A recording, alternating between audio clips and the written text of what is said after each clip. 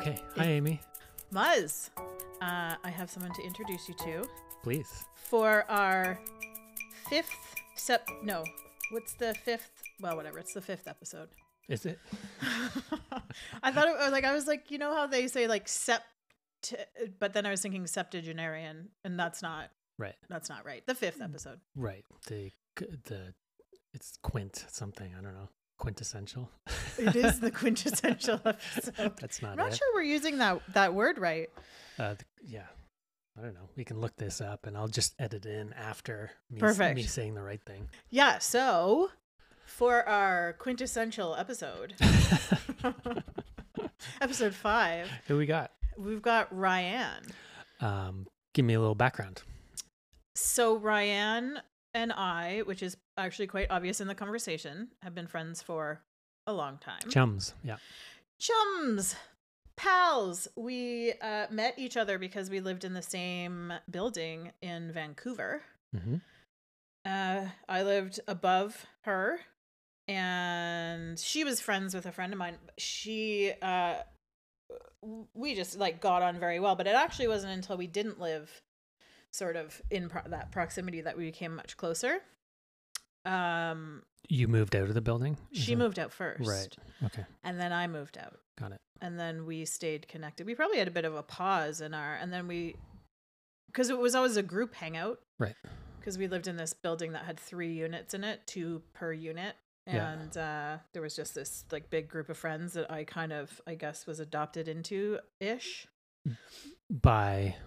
By Ryanne and my roommate at the time, and just sort of I was suddenly part of this, whether I liked it or not. Yeah, that kind of came up when you guys were talking. Yes. Yeah. And I think it was once we stopped living together, we hung out, and I can kind of remember like our first couple solo hangouts. I was like, oh yeah, Ryanne. Yeah. Ryanne's like a solid like solo hangout person. Totally. Have you ever hung out with someone solo when you've only hung out with them in groups before and been like, oh my god, this is terrible? Besides you? Damn it. I knew it. I don't know. Maybe. Or you just, the chemistry isn't there. Sure. Yeah. It can be. Yeah. So the chemistry is there for Ryanne and I. Yes, you guys had a great convo. It was like it was warm. It was like a big comfy blanket. The two of you talking. We were talking in her apartment in Olympic Village in Vancouver, British Columbia. You traveled to do this one. I sure did. Yeah. For a variety of reasons, because I lived there for so long, to visit people. Right. Primarily, though, to record a conversation with Ryanne. Yeah. Who also lets me stay with her. It's amazing. And her dog Motley was there, and he kept relatively quiet. He's a hound. Right. So Motley knew this was an important conversation. Well behaved. A good boy. Very good boy. And so Ryanne is someone who, and I mean, we talk about this, but she has had experience with a very serious illness in her 20s. Yep. And it's not something that we talked about. I was aware of it from other people. We didn't have a conversation about it. And when we've started talking a bit more over the years about, because my interest in sort of death and dying, the culture around illness and things like that expanded, and we started having conversations in that regard. And then, I mean, she started having more, like sharing on a more personal level. Right. And I think she has a lot to offer. Based on this conversation, which that you guys had, she definitely has an incredible way to articulate the experience she went through. I mean, I'm a little bit surprised that you guys had not talked about it before, just because of the flow of the conversation. But it's not like, having a diagnosis like that comes up organically when you're hanging, right? So this very pointed conversation, I think, was Yeah, and I think, I mean, not to say we'd never even acknowledged the fact that she had cancer when she was in her 20s. Right, but you really explored it. Yes. All aspects of it, and it was fascinating. Yes, and I think everyone, literally every person whose feet walk the earth could learn from this conversation. Totally. And so, if you listen to Ryanne, you'll learn a lot. Please listen.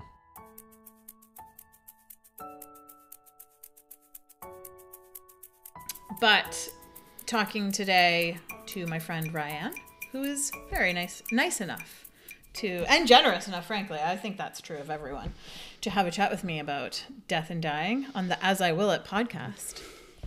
Thanks, Rye. Thanks for agreeing to talk to me. I'm really excited to do it. Yeah, great. Mm-hmm. So I was actually thinking the other day, I was like, how long have we been friends for? Like, I think 10 years? Yeah, about 10 years, I think. Yeah, because when we lived in the same building, because you moved out of that building in Vancouver to this co-op housing that you're living in. And I've been here for 10 years. Oh, then we've been friends for longer than 10 years. Yeah. Yeah. Okay. Yeah. So I also remember that when we met initially, because you were living in the apartment below me, and you were Ryanne with the loud dog miner. Yes. The loud dog miner who, but that was such a, nicknamed the compound, that housing. And it was such an interesting thing for me because it was a very open concept, 3 separate apartments, but not the bottom apartment, but the middle and upper apartment. And it was different for me at first because I'm always like, this is my perimeter of my space, and people don't just walk into it. And then I'd be hanging out, and I'd be like, oh, hey, Miner's just there. He's wondering what we're serving up for food. Yeah, I guess that's interesting too, because I think just sometimes how friendships start, because Emily and Jess and I all had such a long pre-existing friendship that I just thought that you belonged in it too. And I think I started treating you like you were in our friend group maybe before you felt like you were. Hey, Amy! Yeah. I was like, oh, all right. Well, I mean, listen, that was not too long after I moved to Vancouver, and Vancouver is not exactly notorious for being easy to make friends. So I was like, I got some friends. I immediately have friends. But also, I don't think that you're what one might consider a typical BC or Vancouverite in terms of your friendliness and your wanting to be social and meet people and hang out. Mm-hmm. And you're from the area, right?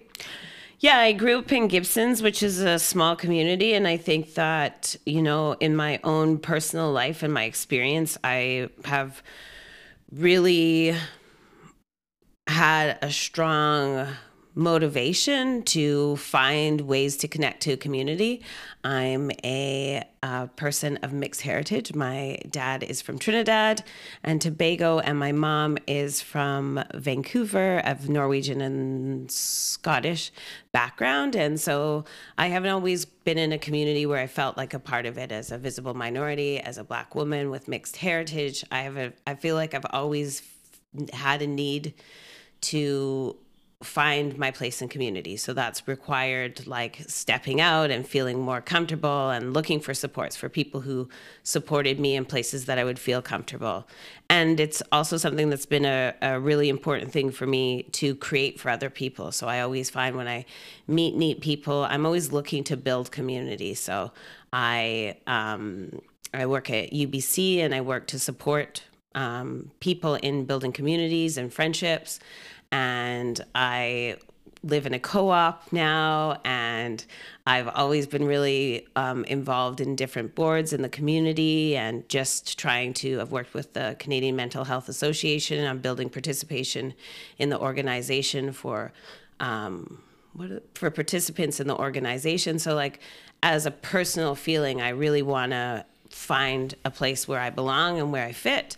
And I want to create an energy around me that creates that same feeling for other people. Right. Yeah. So my normal for Vancouver, I mean, in my experience, it feels weird sometimes to hear that, because I hear people say that about Vancouver, and that's not my experience, because I think I very deliberately find the people who are interested in connecting. Even when we lived at that compound, I felt like I was always the person who knew all the neighbors totally on the street, and you guys would be like, who are you talking to? Oh, that's Dave. Yeah. His daughter recently went to. I'd be like, oh, hello, Dave. No, that I think that's always been. I mean, that is absolutely since I've known you. You are the person who knows all the people. Yeah. And knows about all the events and about all the fun things that are happening. Yeah. And I'm like, I'm cool to join 10% of the things that you're out doing. But I also think that our friendship, like formed more once you left, like once we didn't live. I mean, we would do those morning workouts. Yeah. When we both lived at the compound, but it wasn't until really you moved down here. I feel like that we connected more on like we can actually like have conversations that are a bit more nuanced and introspective about, you know, our relationships with people and kind of get each other. Yeah. And I think that's one of the things too that I always enjoy about a relationship is that some people generally don't want to have conversations that have very much depth, you know, or sort of are in relationships where that isn't something, you know, you talk to somebody about what they do for work or who they're dating or what their challenges are in their day-to-day life, but sometimes aren't willing to have some of those deeper conversations about who you are, where you're at, where you're going, and the community that you live in. And so I've always really appreciated that, you're willing to go a bit deeper, and in fact, a lot deeper. Yeah. So what do you do for work, Rye? No, so, okay, you grew up in Gibson, but you were born in Trinidad? Yeah, I was born in Trinidad. And came over when you were quite young, though, right? Yeah, and like when I was like 5. Right. And then Gibson's until end of high school. And then you moved... I lived in Whistler for a bit, and then I moved to Victoria, and then back to Vancouver. Right. And have never lived back on the Sunshine Coast since you left? No. But also, like, still have family and stuff there. Still connected there, but not as much. And you, because I know that you have your degree in biology, your undergraduate degree, or is it straight biology? Microbiology and immunology. Oh, the tinier biology. Yeah, the teeny tiny. She's got her degree in small biology. Yeah. Don't ask me what the heart does. Oh, okay. Yeah, no, don't. That's not on the docket. And then so one thing I know about you that I don't even know that we've ever really talked about is that you initially intended to become a doctor.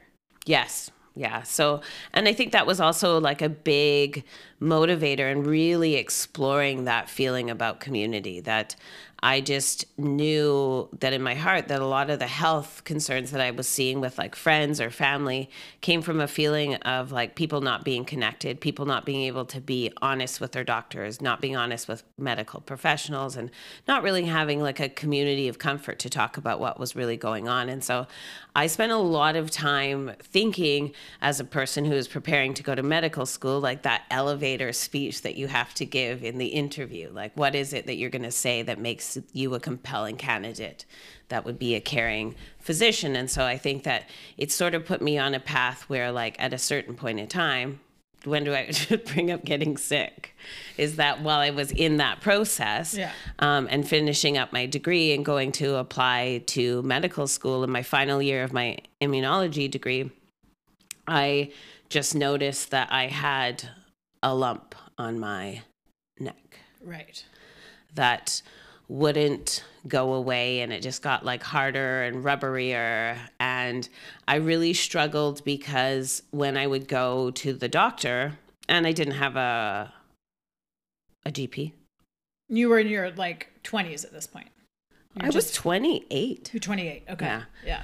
I was 28. Well, yeah, and like so many people don't have a GP, particularly at that age, like unless you have the one that you had when you were a kid. Yeah. So I was 28. And I went to the doctor at like a walk-in clinic, and they're like, "Don't worry about it. Like, it's no big deal. Come back and we'll see. Like, do you feel sick? Do you feel this? I didn't feel sick. There wasn't anything going on." And then it just didn't go away. And so I went back to the walk-in clinic several times, and they would just continue to brush me off, like not in the like super mean way or anything, but just like you're young, you're healthy, you're fit, you're like able to, like, there's nothing like extreme happening with you. It doesn't seem like anything is wrong. And I think that just the fact that I was in microbiology and immunology, I was like, yeah, except for this is my lymph node in my lymph system. Yeah. And I know what this is in my neck and where it's placed, and that it should resolve itself. And if it doesn't, there's something going on. Right. And so I happen to be pretty lucky, I guess, is because I also, from being here, I'm pretty well connected in the community and had a lot of people who were willing to support me. And my father, although he had passed away when I was 16, was a doctor, and my sister's a pharmacist, and my sister and my partner at the time were pretty adamant about like me following up and checking in with it. Right. So as a student at UBC, I was able to check in with the UBC Health Services. Okay. So, but prior to that, you were going to like walk in, like the same walk in every time? Were you seeing the same physician, or it was just kind of one of those? Yeah. Yeah. Same, but it wouldn't be the same doctor, actually. It would be the same walk in and stuff. So, Right. Yeah.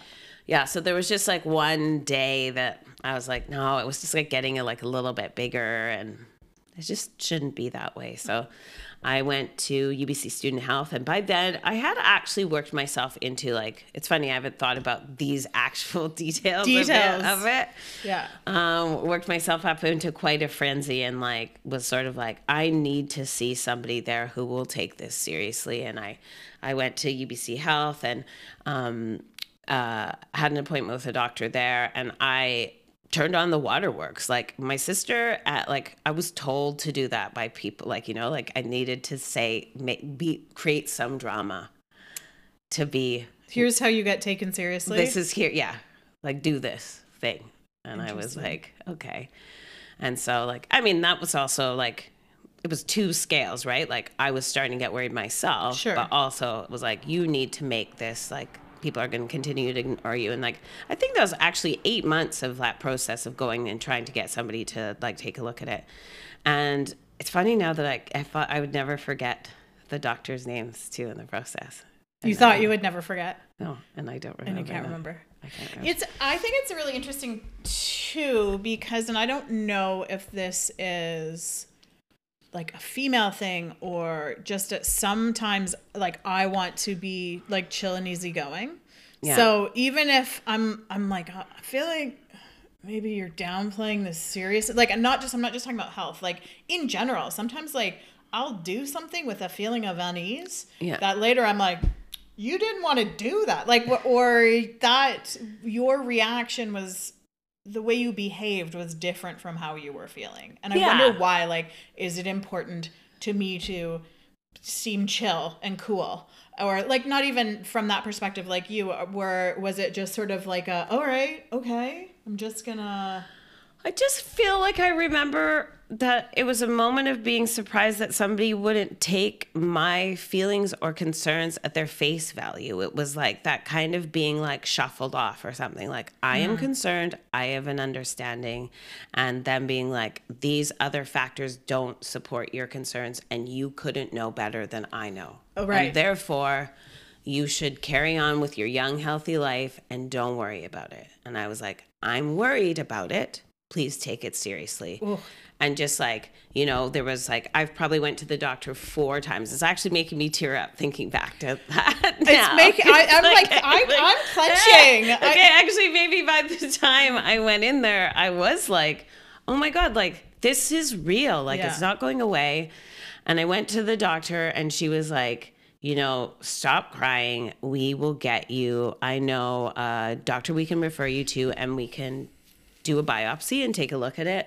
And I got this referral to this doctor who I do remember his name, Dr. Kibble White, and went to... Hello, doctor. And went to St. Paul's and had a biopsy in my stage 4 Hodgkin's lymphoma. Yeah, right. Okay. Like, and so we're talking about over the course of eight months-ish. Not that it, I mean, it doesn't really matter. But at 28 years old, you're sort of getting increasingly concerned and having a like evidence to support your concerns and being told there's no evidence to support your concerns. Totally. Like, oh my God. Totally. How is there not? Well, and also that tension too of like having a true health concern happening that you don't want to happen, and having the medical community that you can gain access to reinforcing what you want to hear.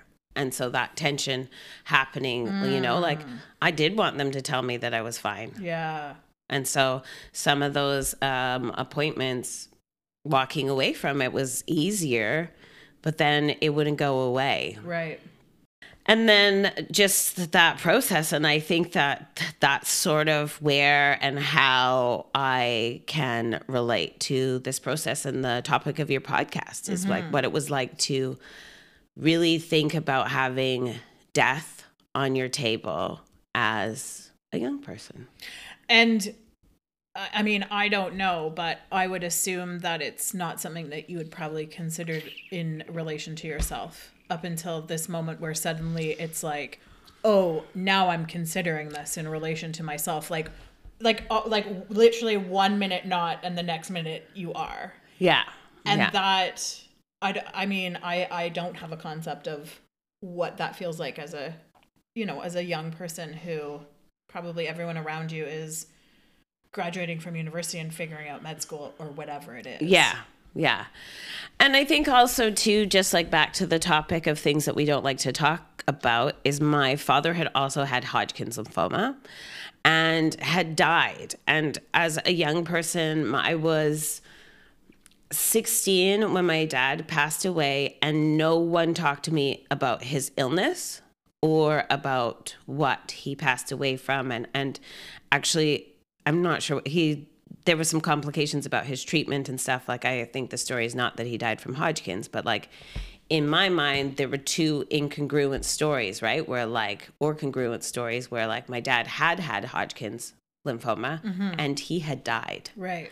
And I didn't have the filler piece in between it, because when he was sick, my family was so confident that he was going to recover that it wasn't something that they needed to bother me with as a young person. And so I think even that as a theme in the conversations of your podcast, or in a theme about how we are open or not open, is as a person, like those stories never got filled in for me until like years and years, even after my own experience. So like maybe there are people out there who'd be like, if you have a Hodgkin's lymphoma diagnosis, like the chances of you dying are not that high. But like that isn't how we receive you have cancer at 28 as you think you're about to try and get into medical school. Right. That isn't you have cancer, the conversation that you think you're going to have while you're still trying to figure out with your partner if like you're going to get married and have kids. Like that just wasn't and it was sort of just that piece about whether or not whatever information I'd received from the doctors and through that process early on too, like you can only hear what we hear about cancer, like just like that fear and the like, oh my God, I hope you beat it. You got this. Oh like gosh, the beat it conversation. I hope you're a survivor. And like all these people calling you into like, do you want to be in this race or this run, or telling you about their aunt and their cousin and all of these things. And people were just like calling with information about what to do. And like their stories were not good and they were generally not helpful. And most of those people passed.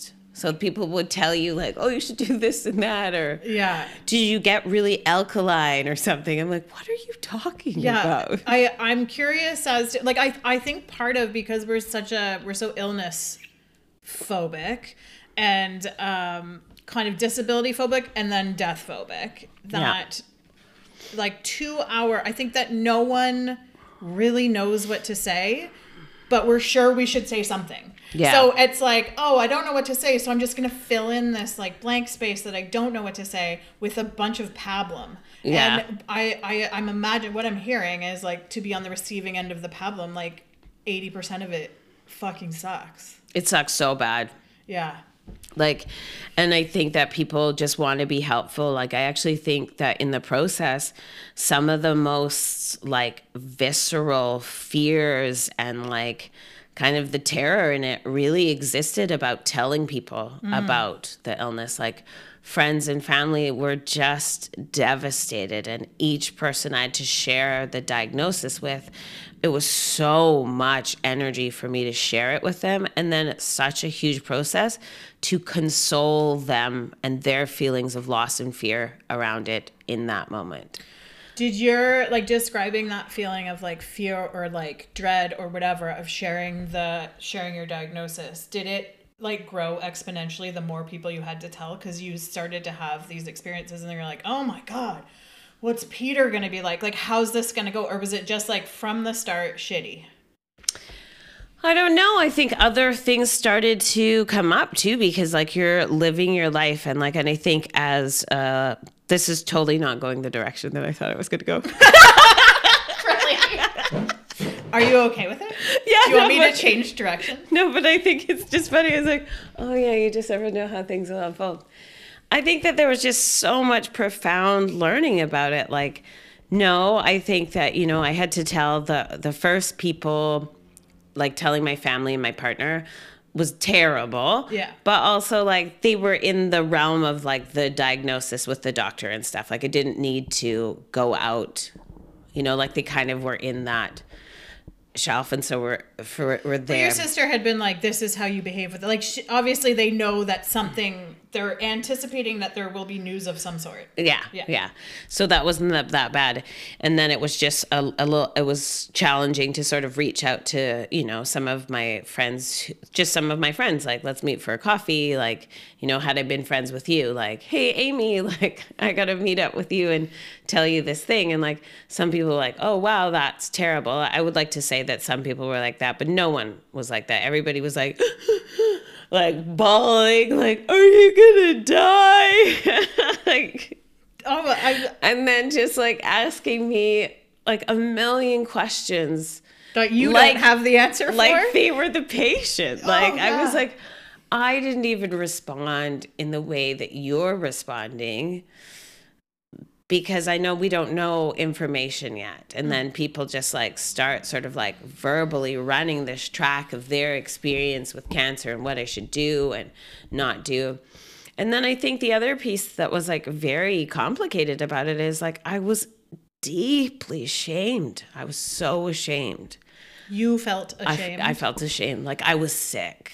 Yeah. And it was inappropriate. Like, other people were buying houses or getting married or having kids, or, you know, my friends were starting to try and get their med school applications together and like writing the MCAT or whatever. And I had cancer. Yeah. Well, and I felt like, was I responsible for it? Was the experiences that I'd been involved in before, the decisions that I'd made before in my life, had they led to this point? I didn't want to tell people about it after a while. And I think the other big shocker about it, which I've talked to a few other people, is that I didn't have the supports that were in place that I thought were in place. Like, what do you mean? Like personally, in your personal life? Yeah. So medically, like, I had a student medical coverage. Right. Which didn't cover any of the cancer treatment. Oh. And I hadn't done my taxes. So I what? didn't have like... That's the first and only time. I didn't have like access to fair pharmacare. And there was a whole bunch of stuff that I just wasn't able to do. I didn't have a way I couldn't get a job. It was like the end of the semester. I was supposed to be writing final exams. The UBC was not helpful. Oh, initially. Well, that's too bad. At all. Yeah. And there weren't the same supports in place that exist now. If this were to happen as a student, I still work there. I think that there would be processes there, but I ended up relying on the very like individual support system that came from maybe 4 professors and my department head who went out on a limb to support me through it. Like academic advising and stuff wasn't there. And I didn't even have, what was the thing that was, I think was so shocking too, is like the medication that they thought would be most helpful for something. I don't know how things are now, but your medication is covered, things that you get in the hospital, but things that you need outside of the hospital are up to extended medical. I didn't have any of that kind of coverage. So if you don't have that coverage, you can only get the things that are approved from Fair Pharmacare. Right. And they're not the most up-to-date medication. So nothing that they wanted me to use was on that list. So I needed to get support from an external, like one of those like organizations that supports people who don't have extended medical. And they like came to our house and like interviewed us. Like, it's funny that I can't remember like. Well, I'm assuming, and I'm hearing it as like groups that do like private fundraising and offer like an agency that's like, oh, we give people like medication grants and stuff. Yeah. So that. And they came to my house to make sure that we didn't have money. Oh, I was just gonna ask what were they interviewing you about? And it was fascinating because I asked him, I said, well, I don't really understand how this is working. And he's like, well, if we go to somebody's house who's saying that they don't have extended medical, but they have resources that they could like get rid of, like if I roll up and they have an RV or a boat, or they have 2 vehicles, or they have brand new TVs and that kind of stuff, like we were making decisions about who was eligible for this. And you were living in an apartment with your partner at the time. Yeah, and we were both students at UBC. Right. So there were no boats. There wasn't much. There wasn't much. How long was the interview? Yeah, there wasn't much to see. But even that was like, you know, I just didn't expect that to be a part of the process. Well, and I think it did really shift how I felt about joining the medical profession or sure that process. It also like it has like a very distinct flavor of prove that you're sick enough, prove that you're poor enough. And I felt like that was this huge theme that I was playing out the whole entire time. Like, on one hand, there was a group of people that I was trying to convince that I was sick. A group of people that I was trying to convince that, like, I'm gonna live. That I'm gonna live. Yeah. And then this internal kind of space of like, where I'm like, well, the truth is that I might not make it. Like, there was another woman who was the same age as me, and we were in the like in a similar intake space in one of the times that I was at BC Cancer, and it was just interesting because she didn't make it, and we had the same diagnosis and we were the same age, and so like there were these other, like, you know, there were other factors going on, and so like I just felt like, I don't know, it was just like a real moment at 28, 29, like, you know, how do I want to be in this world? How do I want to have conversations? How do I want to approach death? Where does this sit with me? What are the ways that I should be and live in these moments, if they are the last moments or they're the moments towards the rest of my life? And, you know, while you're considering these things, like if these are the last moments, and then you're also faced with some like kind of disappointing interactions and disappointing realities about our system that we believe like we just have this belief about like we're covered, we're good, but then also you kind of like we have those beliefs around our family and friends that like the people will rally and support, and sometimes I think that looks a lot different than what we need, but people still think they're doing it. Yeah. This feels terrible. Why? Like, it's not like supportive to have to,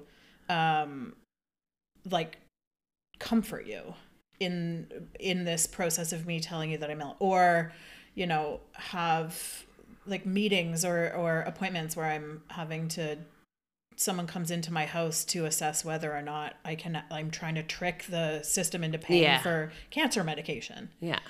And I don't know if that happens anymore, but that was like, I don't either. The situation at the time. And I think it was just really that too, is that we have all these expectations about how if the worst thing happens to you, or like this, you know, nobody wants to be like, oh, cancer is such a scary word. maybe not making it. We all know people who didn't make it. So I just found that whole process was just super isolating too.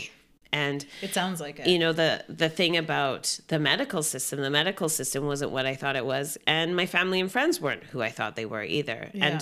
And I think that I have a tremendous amount of forgiveness for them and empathy and understanding, and was also really lucky that I'd had a lot of counseling prior to this experience. So when they suggested that I utilize the counseling services at BC Cancer, I did, and I really leaned into them, and I got some like immediate support that I would highly recommend for anybody, both people facing a cancer diagnosis as a young person or as an old person, as any person, to utilize those supports and to ask your family to come on board with people who are looking specifically, because I think there's a lot of things that are unique to that experience that people, you know, we'd talked the other day about this romanticism, about how we expect people are going to show up for us. And like, I was like playing out this like romantic story with my partner that he was going to be there for me, like no matter what. And like,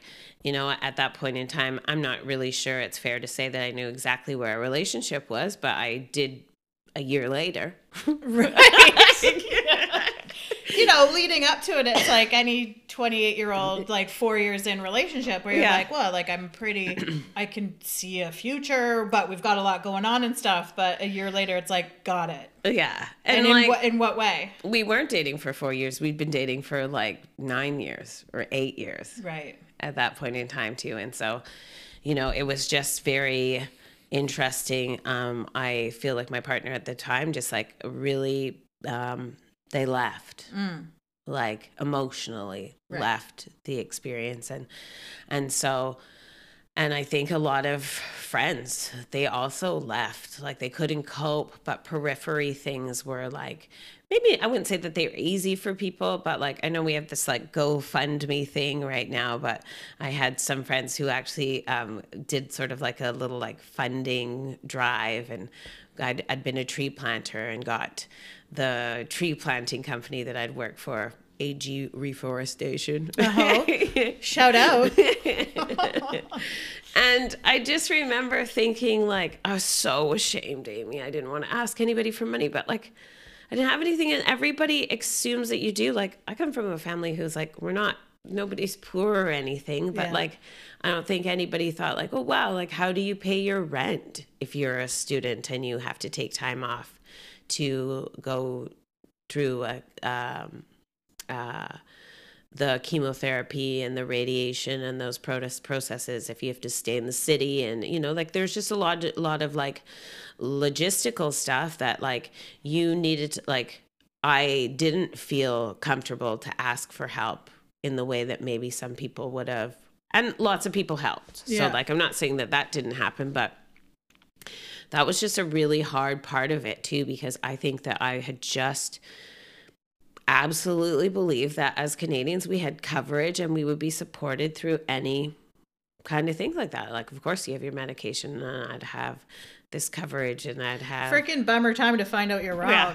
I mean, if it happened now, it would actually be a very different story. Of course. Like, I have a job at UBC and I have extended medical coverage and I have all these things in place to catch you if this happens, but that there's a bunch of people who fall through the cracks, and I think fall through the cracks, I don't know, maybe that's not the right description about it, but and then I think the other thing too that was really challenging was my family, and I think that my family couldn't cope. They just, what do you like, do you relate that, and I don't if you've talked since about it, like do you think it's partly because of your dad passing of the same diagnosis, or like bigger than that? Well, it's just back to the theme of this podcast. Yeah. Like, let's not talk about it. Right. Like, we didn't talk about it then. We haven't talked about it since. I've had a conversation probably with my sister about it since. And my sister, like, just was totally able to take full responsibility for, like, she's like, yeah, I couldn't be there for that. You know, like, just that kind of thing of like, yeah, my sister and my brother and my mom, they called all the time. I'm not saying that. Yeah. And my partner at the time, his mom ended up being like my wing woman, like the person who showed up and supported me the most through everything, and was just like totally astonishing, because I think it was just too much emotionally for my family. Like they didn't know how to be there. Or for some people, like I think my mom probably would have stayed beside me the whole entire time, but like she was rattled Right. to the core. So like her presence wasn't necessarily what you oh, wanted. she would just be like, do you need some water? Do you need some ice creams? Do you need some water? Do you need some ice creams? Do you need a towel? Do you want to walk? Do you know? And like her kind of like frenetic kind of cadence and pace of like fear and what was going on and trying to help, but like not having any tools. That energy was so intense. I'm trying to fix this. Just, yes, I'd like some water. Just so you know, I'll still have cancer after you give me the water. And my sister and my brother, I actually did have a little bit of a laugh about them, because everybody tried to take turns with the like chemotherapy treatments. They had a spreadsheet like that they did on their own. Yeah. I think we did, like, maybe not a spreadsheet, but we divided it up so I wouldn't have to be alone at any of them. And turns out I have really small veins or something. Oh, like no. that. So chemotherapy treatment that was supposed to take 3 hours would take 8.5 or 12 hours. So just be there forever. And yeah, people couldn't stay. Yeah. And, you know, as I got further on, I just realized that it was better to not ask them to. And that back to that like isolating piece, and like, you know, and it was interesting because I had a friend who was diagnosed with non-Hodgkin's lymphoma 2 years ago, and she called me right away and wanted to talk about it. And it was funny. I think the first thing I said is like, you got to just be prepared for how people are going to show up and not show up for you. Like for people, this is going to bring up everything in their lives that isn't working, and they want to unload it on you. Or for other people, are going to kind of hitch themselves to this trauma or a piece of yours. And you just have to protect yourself and to think about how to navigate your health and maintain your energy for what you need to do to get through this process. What was it that your partner's at the time's mom brought to the table that made her like your person throughout this? What were the qualities? Was it like your relationship? Was it certain things she did? How did she show up? That I just don't think that she had any expectation for how anything was going to turn out, ever. Right. So it was like she just was there. So she didn't have too much to say. Mm-hmm. She didn't have a lot to ask. She listened. Yeah. She was present. She didn't have plans to be somewhere else. Right. At a certain point in time. She had plans to be available after. So it was just like, and she didn't need anything from me. And I found that that's what was happening with friends and families. They so desperately needed you to be okay. Yeah. And how they needed you to be okay was to show up and either like be in good spirits, or like I felt like the piece about it too, while you're facing, you know, this like mortality question, is that it was so much energy to be around other people to act okay. Because if you weren't okay, they were, well, just unable to cope. And then you're having to deal with their inability to cope. Yeah. And so those are just like, I don't know. I think that, I think that that's definitely, you know, even now when we're having this conversation too, like, I think even the only person who I ever really had like a very good follow up on the experience is with my partner's mom, was to go back and say like, thank you for all that you did. Mm-hmm. Because that was the only person who was like, I feel like actually was there. Yeah. You know, and like, I'm just so grateful that I had. So that's an interesting thing about presence, because it sounds like there were lots of people who were literally present, but there were very few who had the ability to be present. Yeah. Yeah. I mean, I think that there's a really pretty obvious difference when you've experienced that in a variety of ways. Like, I feel like I personally have experienced it when like high stress working and a bunch of people dying of overdoses. Yeah.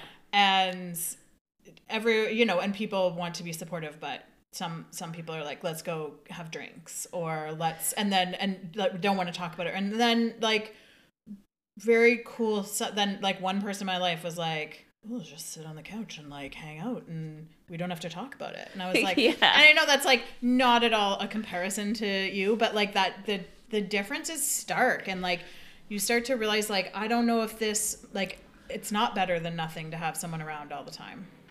Yeah, and then I think also too, then you have like a huge tension, like, and I know this like for all of like the listeners to this podcast on it too, is like, if you're dealing with a family member or friend who may be only here for a short while, what presents do you want to show them in those last days or weeks or months and stuff? And like, that's sort of the challenges. I think that people need to step back and maybe recognize that they might need to do a little work themselves to show up for somebody if that is their intention to do. Because I've seen that before where people are like, oh, I'm really there for somebody in their dying days. I'm like, yeah, but I'm pretty sure you're taking up way more of their energy than you think they are. Like, your presence is actually quite taxing on the situation, because you're vulnerable, or like, so I think that sometimes people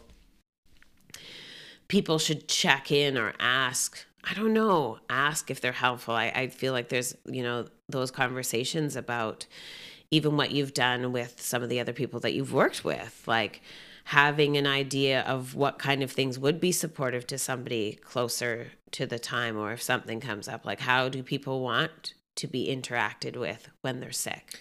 And I think that because we're not the same. No, totally. And I think that is with every person I've talked to. There are some things that are similar, but there's so many things, and some of it's like really specific minutia. Like, I really want to feel this type of fabric against my skin, and I want to hear this music, and I would love this chapter of this book, and I don't care what, like, that's, if people are scared to come and visit me, tell them to come and read this here, task-based. Yeah. You can come and read me this. Like, I don't want someone to come with like scared energy or feeling sorry for me energy, or like that is a big theme, particularly as I've talked to people as they age, like, yeah, huge theme of not wanting to be a burden. And I'm like, okay, but can we unpack that a little bit? This word burden and what that means. Like, we are meant to, or maybe we're not meant to, show up for each other, and that is a burden. Yeah. And so how do we navigate that? And it, to me, like, one way is these, like, I mean, obviously at 28 years old, you're not having, prior to your diagnosis, like a conversation around, here's how you can show up for me. So it's not like you had that pre-planned or anything, but. And that being said, there are now conversations that I have had with my close friends about what I would like to see or do, or what my expectations are. Not my expectations are, but like some of those conversations, it's been a part that to my life. I mean, some of those people might think I'm joking. Tell me, give me some examples. I feel like we've talked about it. Yeah. And maybe I thought you were joking. Yeah. I don't know. I guess the other thing too that I wanted to say too is like, sometimes there's some like celebratory or recognition things around being sick that I felt were also really hard. Like I felt like those, a lot of those like cancer drives, like that Relay for Life, or right. the Ride to Conquer Cancer, or something. Like, once you're like a cancer survivor, there's like this pressure that you should like participate in them and fundraise and be a part of this like culture of survivor. And that was also a huge struggle for me, because I didn't want to become situated in that diagnosis as I moved forward in my life once I did go into remission. Well, so you were diagnosed when you were 28, went through did your treatment start pretty quickly? Because you said right it was away. stage 4. Right away. And how long did the treatment piece take? You know, Amy, I've like blocked out so much of it. It's like we're like 15 years plus out. Yes. And like, I just feel like there's so many pieces of it. I'm like, I don't know, maybe it was 8 months, maybe it was 6 months, maybe it was a year. Right. But yeah, it happened right away. And I just think that was also a really weird thing about people wanting to, like, I hosted a big fundraiser during it for the Cancer Society. Oh, And I thought you were going to say for yourself, but I guess as you mentioned, that was like not a piece you were comfortable doing. no, it didn't feel comfortable at all. Yeah. And it was an easy way to do it for yourself in a way too, because I had benefited from those organizations. Sure, right? but they weren't paying your rent. Yeah. Totally. And I remember I did the Ride to Conquer Cancer, and like it was a beautiful experience with my friends, and they did it, I think, in solidarity and support of my experience and the experiences that they'd had for other people. But sorry, once you were in remission. Yeah. And close to like, yeah, like maybe like it was like a year after, Okay, 2 years, 3 years after. yeah. But it was funny too, because when you're riding down, like all of the places you ride through, people are like holding up these signs to talk about the people that they've lost. Oh God. And it's funny because we're different people, and like I could see how for some people riding maybe that would be really incredible, but it was horrific for me. Yeah. I never talked to anybody about this before, but Yeah. like I feel like I've had like a very strong like resistance maybe to some of those like kind of like how do we have those spaces. And I understand the benefit of those kind of processes and what they raise money for. Like, as I mentioned, the counseling that I was able to do and the groups that they had available were incredible. And so I know that funding comes from them for some ways, but also how different it was for early life diagnosis versus later in life. Like, people take it quite differently. Sure.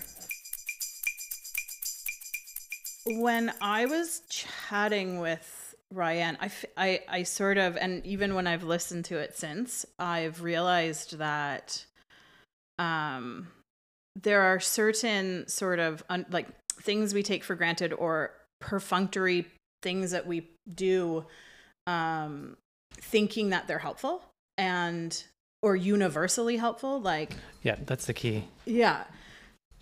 So, like, you know what? We have Clementine here, which is great because Motley was in the interview with Ryanne. Yeah. And I think they might get along if they met. Right. Clementine wants to be everyone's friend. Yes. Motley has not very many, but random and for no reason intense enemies. And then is pretty friendly with everyone else. Right. So hopefully Clementine wouldn't be one of his enemies because it comes out of nowhere. Well, they've both been on the podcast now, so. Yeah, they're famous. Yeah. Sorry, bit of a digression due to frolicking dog. This sort of thinking around, this will be helpful. Yeah. I think that's the key. You said universally helpful. Yeah. Which is not always the case. It's difficult when you have to have such a big umbrella to encompass everyone and everything and their needs, and sometimes it just doesn't. Yeah. And I think, like, when I was listening to Ryanne describe her experience doing the Ride to Conquer Cancer, I suddenly was like, oh my God, of course that wouldn't be great for everyone. Right. So in the next section, I think it's a nice segue into, her talking about things that Ryanne talking about things that sort of didn't work for her, things that she found challenging, Right. that others have found comforting. Yep. The next section really touches on how Ryanne lives, and like I know her very well, and her day-to-day decision making is very different from mine, and whether or not that's 100% attributed to having experienced an illness, she certainly is a seize the day type person. Right. I've always appreciated that about her. Yeah, it seems like the ideal way to go about it, to think about it. Yeah. And you're right. I wonder if not having this experience would have led to the same mentality. But at any rate, it's nice to hear that perspective. And it's something, you and I can, or I certainly will think about it. Sure. Going forward. So yeah. I'm glad she shared. Me too. Thanks, Rye. So what are the things that, like you mentioned before, what are some of the things like that you may or may not be joking? Let's just get it out there. You're not joking. What are some of the things that you have said now? Because I think I have always like, right, you're someone who, if you get invited, you're going. And I'm like someone, if I'm getting invited, I'm probably going to bail. Yeah. Or I'm just going to straight up say no. Yeah. And I don't think that necessarily has to do with the fact that you had a cancer diagnosis when you were young and I didn't. But yeah. I think there is a piece about like how choices you make and how you choose to live now that is informed by that. Yeah. Yeah, 100%. Like, I think that when I think about the choices that I'm making, I want to live my fullest, funnest life with the people that I care about as much as I can. And I want to spend time in places where I don't have particularly complicated relationships either, you know, where like the communication is a bit better so that I have opportunities to sort of share where I'm at. And so that's been really important to me. And I do want to show up for things that I want to have fun, and I want to make choices that, yeah, I don't want to get too caught up in sort of the harder parts of life, because I think I really strongly recognize and understand that we might not be here for a long time, you know? And I think that even coming out of my experience, like they gave me all those like stats too, like it's likely, you know, that not that they're not saying that it's likely that it'll come back, but like, I don't think that I'm going to push through to like 80 in the same way. Like, I just feel like I have a very different approach, even when I think about like retirement or moving forward in my life, like how long I'm going to be here. And so that also changes how I think about, like, in general, a lot of the decisions in my life. And yeah, so I think that those are. But I also, I want to say, like, that doesn't mean, and I don't think it sounds that way, but I just want to say it doesn't mean that you're not someone who, like, you take things seriously and things are important to you. Yeah. Like, that's not, I would never say that concurrently, like, she's like off at work, not doing it. Like, yeah. You do take, like, you're an excellent friend. You show up for people. Like, you care very much about being good and present and kind. And I want to continue to build strong communities where people feel connected to each other, because at any moment, those connections can be broken, and they can be broken by poor communication that isn't to do with loss by death. But there's like a lot of loss and grieving in our lives. And like, I think that you should recognize the good times and the good connections while they're here and be grateful for them, because we just don't know that. Like, when I think about even my dad and never really having that conversation with my family, like, my mom came here with us and I didn't really know the history of what had happened with my parents. And I sort of had this idea that I was going to have this opportunity to reconnect with him. Like, you know, as soon as I grew up and it was up to me, I would be able to go back to Trinidad and I would be able to rekindle this relationship and have this connection with him. And he died. Yeah. You know? And so I think that that's like one of those things. I'm not saying that in every moment I'm thinking like, oh, this could be our last moment together. But like sometimes, yeah, and probably for me, way more than other people, I am thinking that. Yeah. Like, yeah, go on this trip. Well, I wasn't recording. The peanut gallery, that might as well be Clementine. Now we are recording Interstitch number 2. Number 2. We're back. They're close together. And I thought, like, this is a particular, like, an important thing to introduce in independent of other things, because I think it's broadly applicable. Right. So for everyone listening, for myself, the idea around how we show up for others who are ill. Ryanne gives some thoughts. They're not like, this is how you do it, step 1, step 2, step 3. It's all very like individual focused. Right. But she brings up some really good and important points about consent and about our own judgments and what is helpful and what isn't. Yeah. Again, a great perspective to hear, because it's just something you don't necessarily think about. I think when you go visit someone who you want to help, it's hard to, not hard, but sometimes you lose the plot on what you're doing there. Yeah. You're not helping. You're Yeah. making it worse. So it's really nice to hear this perspective of. Yeah. And I think also that sort of feeling of losing the plot or feeling like, what the hell am I doing, can result in people stopping trying. Right. And withdrawing. And that is certainly something that. Which is why it's hard to talk about. Yeah, exactly. So this is a great little section. And Ryanne shines like a bright light. Indeed.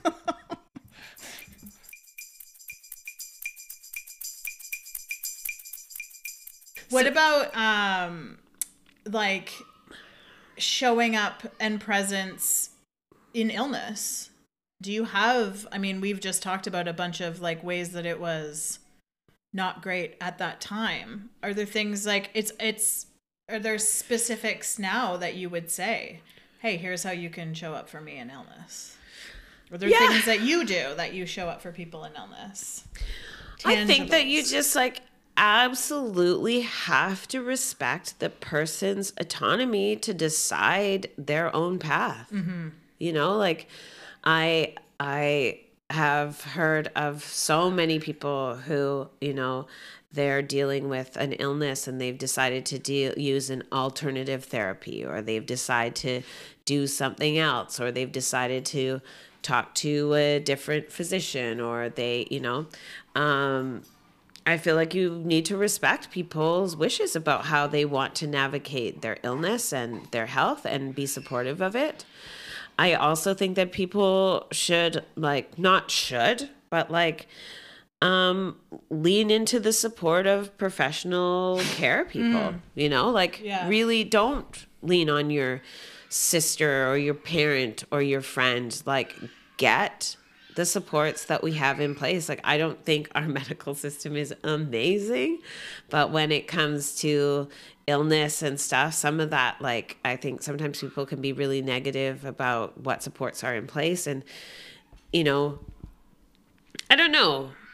I guess, I think for sure that you need to be respectful of people. And I feel like I've sat there, people have told me some stuff, and I try and like calm my face and be like, wow, this person is afraid, or this person is scared. Like, listen to them, create space for their story, try and lead them back to mental health care professionals and the supports that exist for that specific situation. Like, you know, it helps. Like, the things that I went through were not unique and they were not special to me. And the more that I reached out and took part of I was in a group therapy for young people with cancer diagnoses.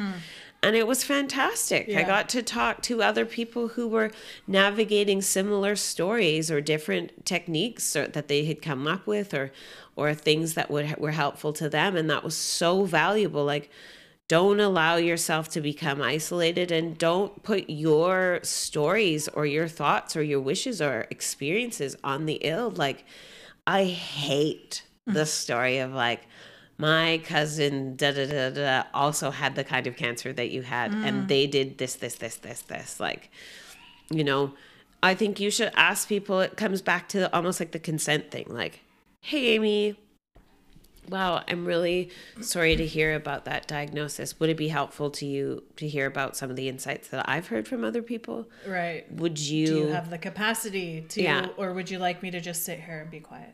Would it be helpful if I can make this referral to another doctor? Like, having those conversations, like, I would almost think of them, making them like really consent based, you know, like to invite a conversation that feels respectful and that you understand where that person is, and that you're not trying to apply a bunch of judgments or your perceptions on them about how they should navigate their time. And I think that that's so important. I don't want to do it. Sometimes, like, when somebody's like, well, I don't know, I don't believe in conventional medicine, so I'm not going to seek treatment. I'm like, I want to say. Okay. Okay, all right. Walk through that. But like, it's not your role and it's not your place and it's not respectful. Like, we need to show up for each other as we've been asked to show up. And I think in those places, sometimes you want to create space for people to share how they even got to that decision. Because I think sometimes people have decided to do stuff like that because somebody who's really aggressive in their family has made them do that. And we're weak and we're sick and people are like coming at you with these like ideas about what you should do. And it's very... This is not a direct parallel. So I'm not suggesting that this was a similar experience, but I remember the first time, and I just like, at the time I was like, what? The first time when I was like, this is probably like 10 years ago or 12 years ago, I was working very closely with this woman who we were the same age. And I found her after she died of an overdose, I was the one who found her. And that was the first time that, like, in my career, that was right at the beginning. That was the first time that had happened. Very upsetting. And I remember there was like a leadership person that was around at the time, who I didn't like have a great relationship with, not a bad, like just didn't really have a relationship with. And she said to me, well, I'm not a hugger and I know you're not either, but I'm going to hug you right now. And then she put her arms around me and hugged me. And I was like, who is this for? Like, I don't want this. You definitely don't want this. What's happening? What's your motivation? And I was like, this is so weird. I hate this. And then, like, she, like, dropped her hands and, like, marched away. And I was like, okay, great lesson for me to, like, now I have something in my never fucking do this column. In terms of, like, supporting someone. Which I guess that's, beneficial. And I think that's exactly it. That comes back to like, we're talking about it all the time too, about consent. Like, you slow your roll. Yeah. And you ask what you're being asked. And you manage your emotions in the face of somebody else's illness too. Like, somebody's sharing something that's like really powerful and really like disruptive to their life, and you having a melty or needing to be consoled or supported. And for people who are facing death and or diagnosis or illness too, is like remembering what kind of capacity you can have for forgiveness for people who aren't ready to do that kind of work, and not holding it against them. Like, I love my family and, I never stopped loving my partner through that process. And like, I just don't think that it was helpful to be angry at any of those people for how they showed up, and understanding that for those people who are closest to us, it's just super hard. Yeah. And I think this type of conversation is a kindness for people who might listen to this and then reflect on, or the next day hear about a loved one, or they themselves, or it's a kindness, because I think that people want to, for the most part, they want to show up in the right way. Yeah. It's just unfortunate that like no one does, or very few people do. Yeah. I think it's really awesome that you talked to me about this, because it's funny because I don't think you and I ever actually talked about the fact that, like, I think truthfully, like, I met you and someone was like, Rye had cancer. Like, 10, and I was like, all right. So that's part of her portfolio that you're sharing with me. And you and I don't think we talked about it until like. Even now, it's very, like, when I say to people, like, I had cancer, like, people recoil. Yeah. Yeah. And apply a bunch of judgments immediately. Like, if you're a cancer survivor, these are my expectations for how you should lead your life, and you're not meeting them. Yeah. And so that's like another piece that I think is just like really interesting too, because like people forget about their sort of like unrelenting judgments that we put into people about what you should eat, how you should live, how much you should exercise, what kind of choices you should make. Like, I'm gonna live my best life. Yeah. Because, and then also remembering to do the same thing for other people when they tell me how they want to live their life. Yeah. So. Let's do it. High five. High five. That was Ryanne. That was Ryanne. That is Ryanne and my friendship. Actually, we don't have conversations like that all the time. Sometimes we It's watch... too bad because that was incredible. Oh, well, Was, it was a great conversation. Yeah. And it flowed very well. Yeah. And I think we kind of had fun doing it. Yeah. But also, I got to know Rye so much better. We all did. Yeah. And one of the things that I think is partly, a testament to Ryanne and her character, but also just generally speaking about the human condition. When she talks about sort of her and like bigger picture, our capacity for forgiveness and reflecting on and understanding while she had these experiences that in the moment made a very challenging thing more challenging from the people that she loved or the people who are closest to her. Yeah.